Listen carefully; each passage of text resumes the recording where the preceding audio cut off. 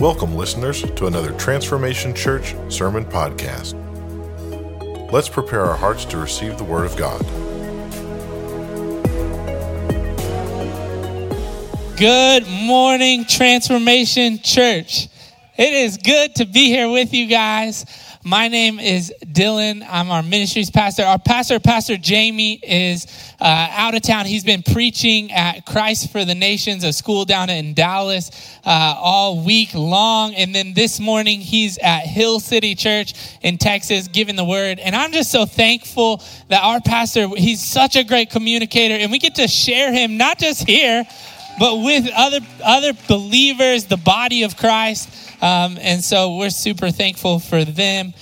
We've been in this series called Boot Camp, and we have been really learning about what it looks like to sit in the Lord. And we started off with that first week, learning what it looks like to sit and are we in the right seat, right? We've been seated with Christ. The enemy wants to take us from the seat that we are in with Christ, where he has destined us for glorious living. And so that was really great. And then last week we talked about walking it out. What does it look like when we are alive to Christ and dead to sin, right? We take off the old man and we put on the new. And when we put on the new man, we walk in the way that Christ would have us walk. We walk in holiness and follow after him, right? And so that was really fantastic. And then there's a man, his name was Watchman Nee. He wrote the book, Sit, Walk, Stand. See what we did there? He said this. He said, if we are deficient at sitting or walking, we will not be able to stand, because spiritual warfare will only remain talk. This morning we're talking about standing and what it looks like to stand in the midst of spiritual warfare. And if we haven't mastered the sitting and the walking, then the standing is really difficult. So if you haven't, I would encourage you to check out those messages. You can watch them online or get caught up on that, because it's really important for our walk with the Lord as we are fighting against an enemy, that we have learned to sit and to walk as we stand. And so today we're looking at what that means to stand. We're going to be in Ephesians chapter 6, verse 10 through 20. So if you would like to turn there, or it'll be on the screens. It says this, Ephesians chapter 6, verse 10. Finally, be strong in the Lord and in his mighty power. Put on the full armor of God so that you can take your stand against the devil's schemes. For our struggle is not against flesh and blood, but against the rulers, against the authorities, against the powers of this dark world, and against the spiritual forces of evil in the heavenly realms. Therefore, put on the full armor of God, so that when the day of evil comes, you may be able to stand your ground. And after having done everything to stand, stand firm then, with the belt of truth buckled around your waist, with the breastplate of righteousness in place, and with your feet fitted with the readiness that comes from the gospel of peace. In addition to all this, take up the shield of faith, with which you can extinguish all the flaming arrows of the evil one. Take the helmet of salvation and the sword of the Spirit, which is the word of God. And pray in the Spirit on all occasions, with all kinds of prayers and requests. With this in mind, be alert and always keep on praying for all the Lord's people. Lord, we give you this morning. Father, I pray that your word would be revealed to us, God. Father, I thank you that we can be seated in Christ. God, that you have a plan and a purpose for our lives, and that we are destined for glorious living in you, Father. Lord, I pray that this morning as we talk about spiritual warfare, Father, that you would help us to stand firm, to stand against the attacks of the enemy, Lord. We love you, Father. We give you all the praise for this morning. We pray this in your mighty name. Amen. Amen. The title of my message is this: Simply Stand. Turn to your neighbor and say, simply stand. I feel it is appropriate to start things off by taking a stand for a few things. I want to get us all in the mindset of what it looks like to take a stand. And so I'm going to take a stand for a few things this morning.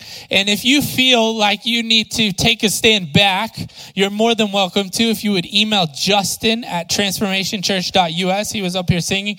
He's more than happy to talk to you about taking a stand. So the first thing that I want to talk about taking a stand is we're getting into summer and the grass has started really growing. And I want to take a stand that the minimum requirement for mowing your grass is every 2 weeks, okay? Every 2 weeks. Now, y'all who are out there with the tape measure, measuring your grass to see how short you can get it, that's wonderful. You need to have grace for the rest of us because every 2 weeks is plenty, okay? Amen. All right. The next thing I think we need to take a stand, I need to take a stand for, is this. We're headed into summer, right? And that means we're going to be at the pool. That means that we're going to the beach. We've got lots of activities going on. And I just want to take a stand for the dad bods out there. Here's the deal. Dad bods come in all shapes and sizes. And just because you have a dad bod does not mean that you have been on the couch eating potato chips all winter long, okay? We've been working hard, taking care of kids, sometimes you get into the gym. It just happens. And so here's the deal. I'm taking a stand for the dads out there. We are going to be out there not ashamed of our dad bods at the pool. And we're jumping in, shirts off all the way in, okay? Here it goes. Amen. Amen. All right, here we go. The next thing is this. Oh, thank you. I left my example down there, so she helped me out. The next thing is this. I need to take a stand for the sanctity of the house because my wife really likes pranks. And I think it should not be allowed to prank your significant other in the household. Like that is a safe space. And so my wife thought it would be really funny to purchase this. And I don't know if you can see that, but this is a very realistic looking snake. And so I will find this snake in the cabinets, in the middle of the night, at the toilet, and it scares me to death. And let me tell you, you should be at peace in your own home. So, right? Amen. Thank you. The last thing is this, and this may be the most controversial topic this morning. I would like to take a stand as we are headed into summer for spray tans. Now, let me talk to you about it for a minute. Hold on. Here's the deal. Beth Moore put it this way. She said that tan fat is better than pale fat. And so here's the deal. Going into summer, it is all good if you fellas in the house want to get a spray tan just so you can look good and feel good, okay? Here we go. Take a stand. There it is. Okay. All right, we are taking a stand this morning. We're in Ephesians chapter 6, verse 10. It says this, finally be strong in the Lord and in his mighty power. I think the first thing that we learn when we look at this verse is that we do not fight for victory. We fight from victory. So as we fight against the enemy, as we take a stand and the spiritual attacks come, we are standing on the ground that the Lord has already won.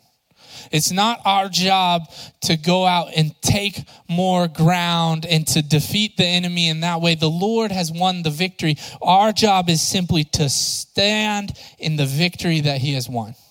To step into the life that he has called us as we are seated in Christ, right? So we fight from victory. The verse continues, it says this, put on the full armor of God so that you can take your stand against the devil's schemes. For our struggle is not against flesh and blood, but against the rulers, against the authorities, against the powers of this dark world, and against spiritual forces of evil in the heavenly realms. I think the next thing that we take away from this passage is that in the fight, it's personal. This fight is something that is an attack against each and every one of us as believers. Paul is making this a very personal passage. And when things get personal, it changes, right? it moves from just words to, oh no, those are fighting words, right? It's personal. You talked about my mama, those are fighting words. There are some things in life that have become very personal to me. My daughter, her name is Oakland, and if you haven't had the chance to meet her, she may run away from you. She's a little shy. She came out of the womb with a furrowed brow. I mean, she gave you the best looks. It was like, what are you doing to me? Like, she came out of the womb that way. And so she has always been kind of one who's got a little bit of sassiness and kind of had that look to her. And it was cute when she was a baby. And then she became a toddler. And it changed a little bit. And I took this picture, so I'll show you. This is her. Tongue out, she's giving it to you. Like that is her. And so it's not so cute anymore. And this is where it's really become personal. At night, my wife and I switch off on who gets what kid. I don't have favorites, I promise. And she will put our daughter Oakland to bed. 10 minutes later, she's headed down the stairs, done. And then the next night, I will put our daughter to bed. I promise I don't have favorites. I'll put her to bed. An hour and a half later, the battle is still raging. This little girl will not go to bed because it's me and it's not mom. And so I'm like, this is personal. Why? What did I do to you? And now things have changed. Like, it's personal. I'm really invested. I'm making plans. An hour and a half in, next day, we're going to the zoo. We're going to the park. We're going to ice cream. She is going to love me. It's going to happen. I'm fighting for this because it is personal. I think in our walk with Christ, when it becomes personal, it changes. Things change a little bit, right? As we face this temptation to pull back into the collective and just say, Christianity, like Big C Church or Christians out there. And when it becomes personal, it hurts a little bit more. It requires a little bit more of a change. And so we kind of defer to like, oh yeah, well, Christians out there, they should be more loving. And then we get in our truck or our car and we're driving around and someone cuts us off and we're pretty quick to throw up the bird and let them know how we feel about it. But if the church would be more loving. Or we get online and we're on social media and we talk about how the church should be more unifying. And someone posts something that really goes against what we think online and really grinds our gears. And we're quick to pull out that keyboard and become a keyboard warrior and just really let them know. And if only the church would be more unifying. When it's personal, it requires a little bit more. Sometimes there's a cost. Sometimes there's a challenge to change, to change the way we live. It says this about who we are fighting. It says, for our struggle is not against flesh and blood, but against the rulers and authorities, powers of this dark world, and against spiritual forces of evil. So we're in this personal fight against spiritual forces, and immediately my mind goes to like devils and angels and demons and all of that kind of thing. And I believe that we are in a war and there are demons and there is a devil and there are angels, but I think Paul is talking about something a little bigger too. He references this word, it's called cosmic potentiates, the spiritual forces. And what he's talking about is the gods that structured the Greek and Roman world. And what they did was they structured this whole entire way of living and worldview through these cosmic potentiates. And so they would build a structure for how one should live and how one should act and all of these things through this. And I think what Paul is saying is, hey, your fight The attack of the enemy is not just the devil, but the devil's schemes.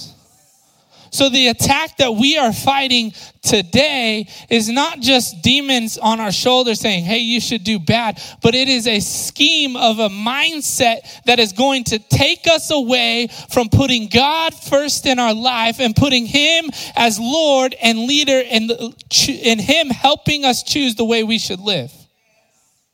It looks like this. One of the biggest battles we're fighting is moral relativism. The idea that you should decide what is right, not God. I think sometimes that's a scheme of the enemy that is trying to keep us away from allowing God to determine, his word to determine what is true. It's subtle. It's sneaky. It's a scheme of the enemy. And when we allow those thoughts into our minds, we're allowing someone else to tell us what is true rather than God. And I think when we don't take it personally, we step back and we allow someone else to tell us what is true. We allow an idea. We allow a political figure. We allow someone to come in and say, hey, this is the best way to think about it. And it's subtle. It can include God, but it pulls us away from his truth. This happened early in the early church. There was a man, his name was Marcion. And he lived in the 1st century. And the church was just starting out. And this attack began. And he began to put out this idea that we didn't need the Old Testament. The Old Testament God is different from the New Testament God. Interesting. He's doing this from within the church. He wasn't a bad person. He was trying to figure this out. And he put forth this idea that all we needed was the New Testament. We don't need the Old Testament. And the believers in the church got together and they struggled with this. It was about, and they're trying to figure out how do we do this? And eventually they came to the understanding that no, we need the full spectrum of Scripture. We need the full idea of who God is. And they fought that battle and came out on the other side following the truth. But they had to fight against that. And so I think today our fight is not just against flesh and blood, but it's not just against the demon sitting on your shoulder. It's against ideas.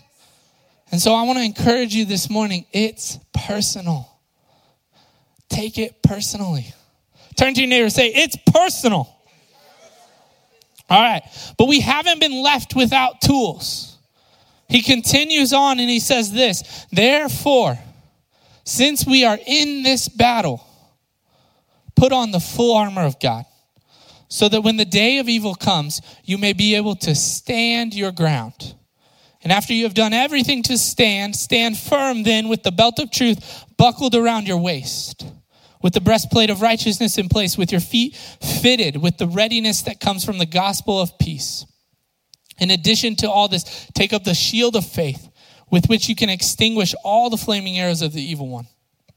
Take the helmet of salvation and the sword of the Spirit, which is the word of God. He starts to bring in this metaphor of physical armor, putting on the physical armor that the Roman soldiers would have worn to talk about what it looks like to prepare yourself for a spiritual battle. It's a physical representation of a spiritual reality. We see this all throughout Scripture. And I think one of the beautiful things about this is if that you are maybe under attack and you need help, that physical representation, maybe even just that physical, like coming and saying, I'm going to put on this armor of God, can help us in our fight. He mentions that we need to stand our ground.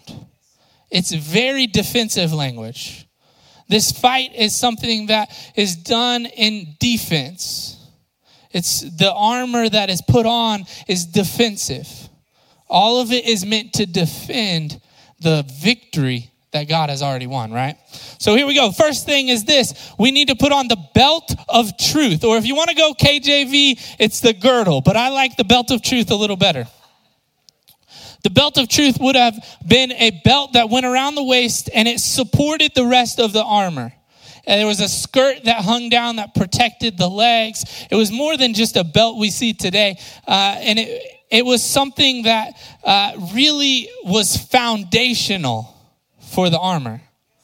And I think the same is true of truth. When we internalize God's truth, it's something that we live and move by. It becomes a part of the integrity that we live by. Truth is essential for how we live. We see this with toddlers. If toddlers don't know what truth is, it's really hard to come to an understanding. It's hard to tell someone what truth is. Like our daughter will ask her, hey, did you eat your food? And she'll come over and say, yeah, I ate my food. That spaghetti was so great. And she has not touched it. And we're like, how do we explain this to you? We got to sit down and say, hey, Oakland, what you said doesn't line up with what you did. And so that's not true. And so we need you to tell us the truth, because if you don't tell us the truth, all this falls apart. And I think the idea that God's truth holds everything together is something foundational. That there is a God who created the universe and he established what is true. He established an absolute truth that we can base our life on. And so we need to put on the belt of truth. The next thing is the breastplate of righteousness. This would have been a brass plate or a coat of chain that the soldier would have worn. And it represents kind of twofold. One, it represents God's righteousness. It's the righteousness of who God is. He is holy. He is other. He is set apart. And he gives us that righteousness so that we can be in right relationship with him. The other side of it, that's called the objective side. The other side is the subjective side. It's how we live. We are called to live righteously or holy or set apart. It's not a real popular thing to talk about, right? We're called to live as the Bible instructs us to live differently. And I think what's so interesting about this is that this is the piece of armor that protects the most vital organs. And when we think about holiness or righteousness, oftentimes what comes up is a list of rules, a list of do's and don'ts, the 10 commandments. But I think what this is showing us is that these rules or the way we live is not to keep us from something. It's to protect what is vitally most important. And when we come to understand that, because we've been sitting with the Lord, we've been walking with the Lord, we're able to put on the breastplate of righteousness to guard our heart from the attacks of the enemy. The next thing is this: feet fitted or shod with readiness. I remember in Sunday school talking about the armor of God, and we would talk about you got to put your feet, like you got to put the gospel on your feet and your sandals on so that then you could run really fast. And we would all run around the classroom. And it was so fun. And as I studied this, I started to learn that this sandal was a little different. They're talking about it being shod with something. There was an action here that was happening. They would take these things called hollow-headed hobnails, and they're like little metal tacks. I think about like the old people who, I love the old people, right? But the old people who put their like spikes on to get down the driveway when it's icy, like that's kind of what it was like. I need some of those probably. I'm gonna fall down. They would put those on so that then they could stand, right? And so this is what it's talking about, that the gospel is the nails and the things that we stand on. And so as we look at it is this. The language is really specific. It says the readiness to stand is what you received from the gospel, whose contents are peace. I'll read that one more time. The readiness to stand is what you receive from the gospel, the good news of Christ's death and resurrection, whose contents are peace. So as we stand to fight against the enemy, we stand on the peace, the peace of who God is and what he did for us. In Philippians, it says this: I always pray with joy because of your partnership in the gospel from the first day until now, being confident of this, that he who began a good work in you will carry it on to completion until the day of Jesus Christ. It is an active participation in the good news of the salvation of who Christ is. This is the peace that we stand on. So I want you to stop for a second, just because I want you to think about, we are physically putting on the armor of God, and we're halfway there. And so I want to take you to my favorite battle, just so you can be in the right mindset, because we're halfway there, right? So we need to go to Farther, Lord of the Rings. I'm a little nerdy, all right? So I would picture that we're in this battle. So close your eyes for a second. We're going to picture ourselves. We're at the two towers. If you don't know what that is, it's just a big castle, right? And the enemy is at the gates. And I love this moment. And they're sitting there at the tower, and they've been there, and they're preparing for battle, and they're sharpening the sword. They're putting on their armor. And I think what's so important here is that as we prepare for battle, the enemy is at the gates. The armor and the sword and everything for battle has to be on before the battle begins. Right? You can open your eyes. Come back to service with me out of Farther Endure, right? You have to put on the armor before the battle begins. You have to be ready for the attacks of the enemy. The next thing is this: the shield of faith. The shield of faith is not just a mental assent to understanding and believing who God is. It's something a little bit more. It's active. It says, take up the shield of faith. It guards all the other pieces of the armor. It helps to aid the whole thing to fit together and work well. And so we take it up actively. We do this in obedience. When we have a belief in an unseen God who is who he says he is, and we cling steadfastly to that hope. It's that is how we wield our faith. It's active. It's when we get that report that we're not ready for, and we don't just believe because we're hoping that it's going to all work out, but we believe in the way we act. We start to be obedient. We start to pray. We start to seek the Lord. There's an activeness to this shield bearing. The last one that we're going to talk about for a moment is this: the helmet of salvation. And it's an interesting thing. Why would he reference the helmet of salvation after we've just talked about the gospel? Why would he put both? They seem very similar. Scholars believe he's referencing a passage in Isaiah chapter 59, verse 17, where the Lord is talking about putting on a helmet of salvation. He's talking about this armor a little bit, and he's doing it as he is actively saving people. And so the helmet of salvation, I believe, is a confidence that we don't just serve a God who is far off, but we serve a God who is a savior, who is actively involved in our situation in saving us from the attacks of the enemy as we stand in defense on the victory that he has won. And so I asked myself as we're looking at all of this, why talk about all this armor and all of these things just to play defense? Like, man, I'm ready. I'm armed up. I'm ready to go take them out. Why? Shouldn't it be something more like sit, stand, and then walk? And then I started to pray about it, and I started thinking, I was like, man, this life is hard. All of us suffer some sort of attack from the enemy. We all make mistakes that try to pull us away from who God is. And as we are walking, as we get attacked, the armor protects us, but it doesn't keep us from stumbling.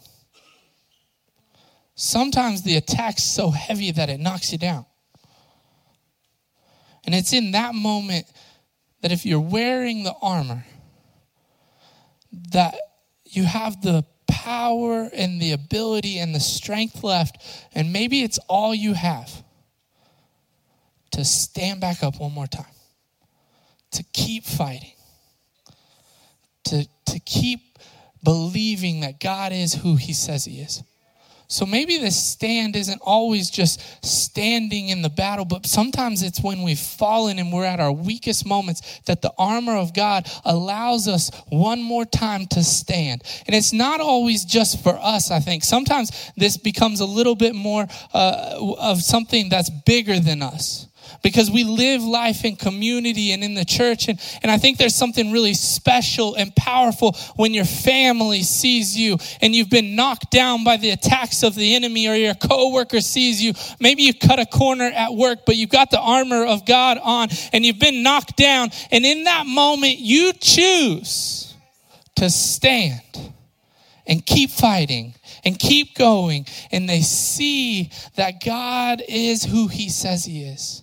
They see your faith. They see your integrity. They see the way that you are following him.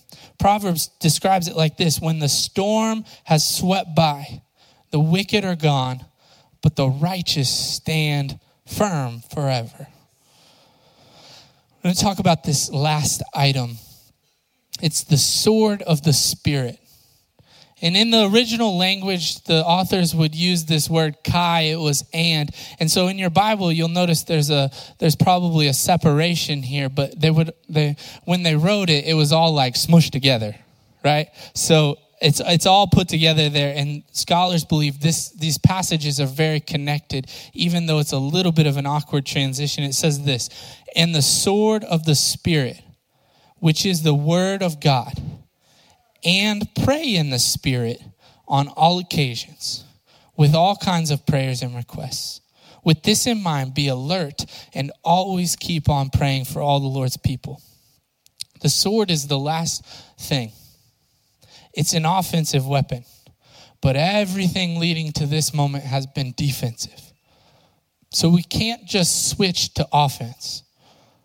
We have to ask ourselves, how do we think about a weapon that is meant for offense used in defense? What is Paul getting at? He follows it with this. He says, the sword of the Spirit, which is the word of God. We often interpret that to mean the scriptures. But what if we took it to say the word of God? In the beginning was the word who is God. And we started to say, wait, maybe he's taking aim at something a little bit different. Maybe he's taking aim at the name of God. He talks about it earlier in Ephesians. He says this in Ephesians 5:20, always giving thanks to God the Father for everything in the name of our Lord Jesus Christ.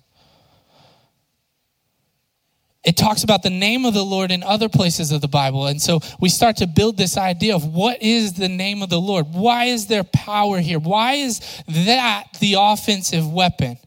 It says this in Matthew chapter 18, verse 18 through 20. Truly, I tell you, whatever you bind on earth will be bound in heaven, and whatever you loose on earth will be loosed in heaven. Again, truly, I tell you that two of you on earth agree about anything they ask for, it will be done for them by my Father in heaven. For where two or three gather in my name, there I am with them. John 16, verse 23 says this: very truly I tell you, my Father will give you whatever you ask in my name. Until now you have not asked for anything in my name. Ask and you will receive, and your joy will be complete. There is power in the name.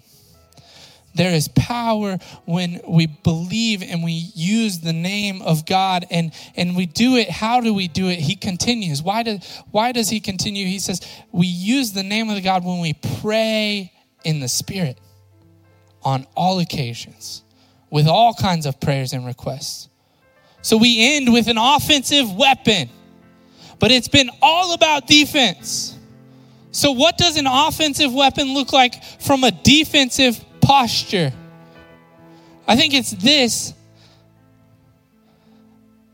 that we use this weapon, that we wield it not by our power or our might, but by his. The power is tied to the name. Not just the name of a carpenter that lived here on earth, but a name that has been invested with the title and authority given him by God after he became obedient to death.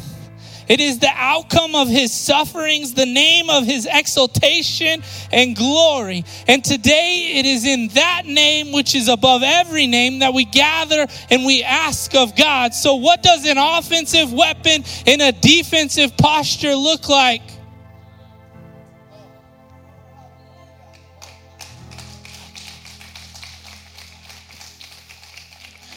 I think an offensive weapon in a defensive posture looks like when we take a knee and we get in a vulnerable place before the Lord and we evoke the name above every name and we say, Jesus, I need you to fight this battle on my behalf.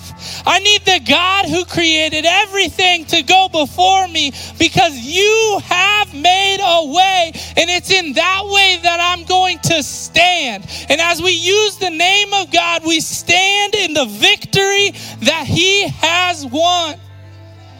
So if you've come here this morning and it feels like the enemy has been after you, he has. But God has given you the power of his name to use against the enemy. And all we have to do is put on the full armor of God and go to him in prayer and humility and on our knees and say, Lord, I need you. I need you to go before me. So I'm going to ask two things. If you're here in this room, if you would, close your eyes and bow your head. And if you're here this morning and you're saying, I feel like I've been under attack. I feel like there's an enemy and he's been after me, but I've never made this thing personal. I've never made it personal, and I've never had a relationship with the Lord. Or maybe it's been a long time since this thing has been very real in my life. I want to give you an opportunity to make a fresh start, to make it personal again.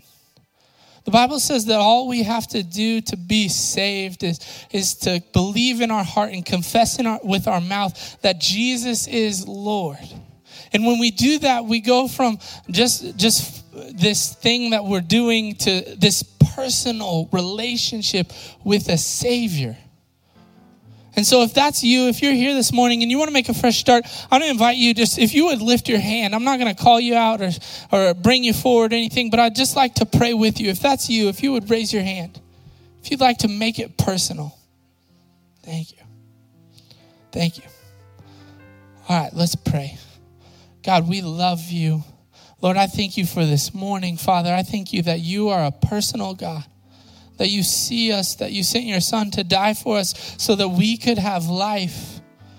Lord, I pray this morning that you would help us to put you first, that you would wipe our sin clean, Lord, that you would move every barrier from relationship with you so that we can put you first as Lord of our life. Father, help us to make it personal, to walk with you from this day forward. We pray this in your mighty name. Amen.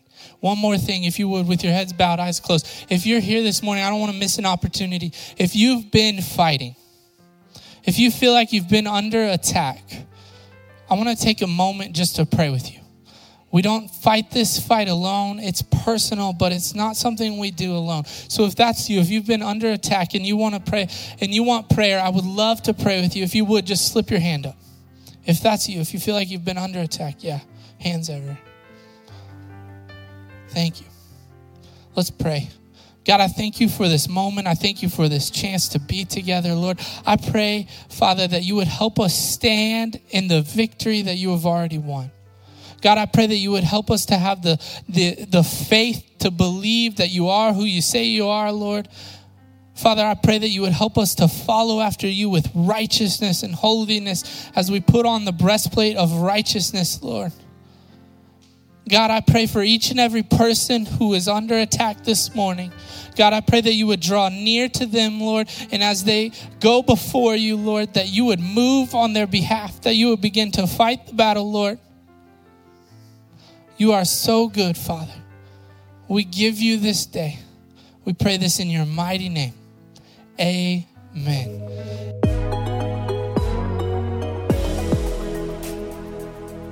Thank you for listening to another Transformation Church Sermon Podcast. If you would like someone to pray with you, or if you would like some ministry materials, please email us at hello@transformationchurch.us.